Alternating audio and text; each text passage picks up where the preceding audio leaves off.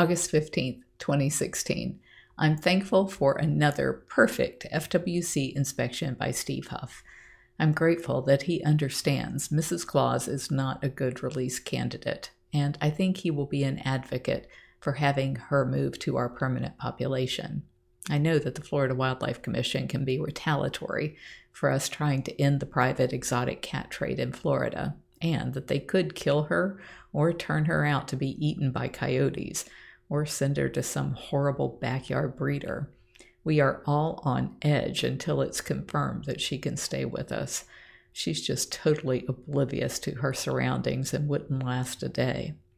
As much as I hate it when Howie is away, Sunday through Thursday of this week, it does give me the chance to appreciate what we have, because I know our time together is limited, and I want to make the most of it.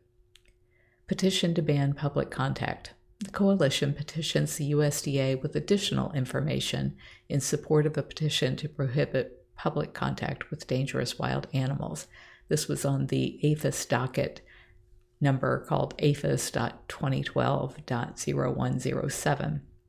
So here in 2016, we were updating it with even more information because they still had not ruled on it. Now, I'm not going to read that whole long thing.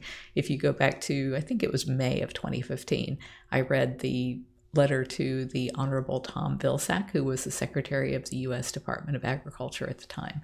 And this is just slightly different with a little bit of extra information, but I'm not going to read that whole thing to you again. It's available online.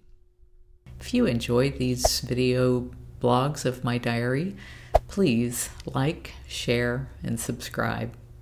Thank you.